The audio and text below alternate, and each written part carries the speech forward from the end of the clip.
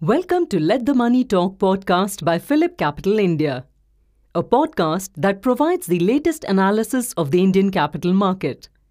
In this episode, our research experts will provide the most insightful analysis in the market. Good morning. Alternative update dated 28th September 22 from PhillipCapital India.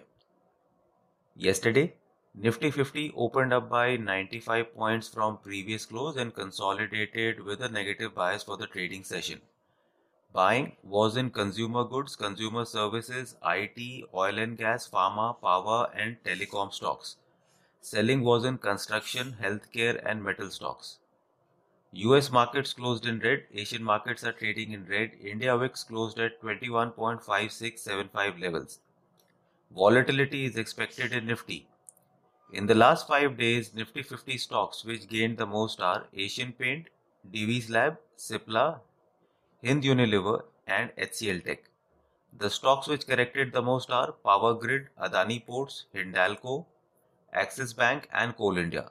In Nifty Next 50, the stocks which gained the most in the last 5 days are LTI, Torrent Pharma, Berger Paint, IGL and Marico. The stocks which corrected the most are Adani Green, Bandhan Bank, PNB, PEL and Apollo Hospital. Thank you. Thank you very much for listening.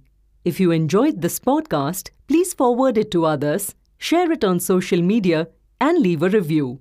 Follow this channel to hear about other podcasts.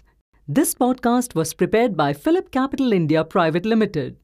The information provided with this podcast is only for educational purposes and should not be considered as financial advice, and this does not take into account any specific investment objectives, financial situations, and neither do we warrant the correctness or accuracy of any information mentioned herein.